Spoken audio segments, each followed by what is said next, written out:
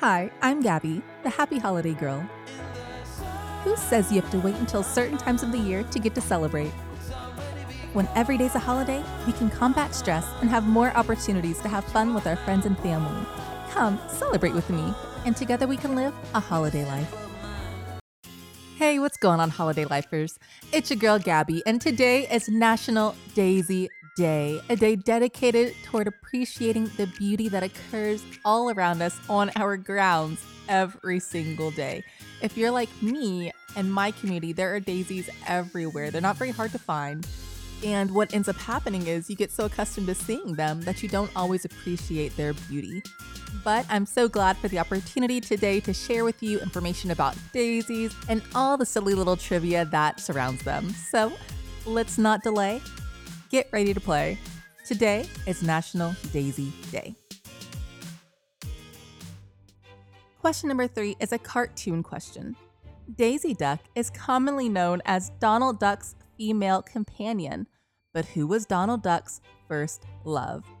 Was it A. Darlene Duck, B. Donna Duck, C. Danielle Duck, or D. It was always Daisy Duck?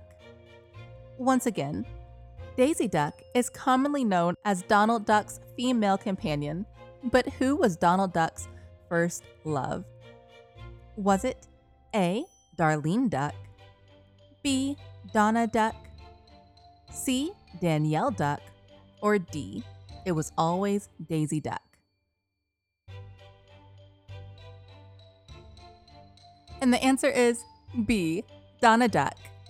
Disney.fandom.com reports the history of Daisy in animation can be traced to the appearance of her precursor, Donna Duck, and the cartoon short Don Donald, first released on January 9th, 1937. The plot had Donald courting Donna somewhere in Mexico.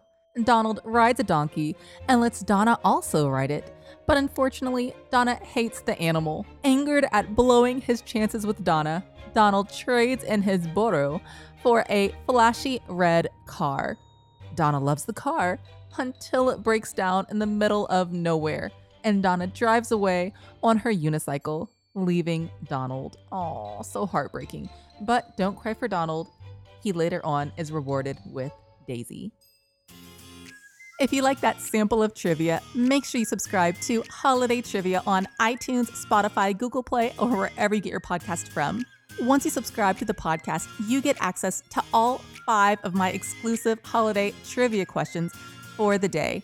Each day is a new holiday, so the trivia questions are never the same. Click on the link down at the bottom of this episode, and you'll be able to subscribe for full access to a week or month's worth of holiday trivia.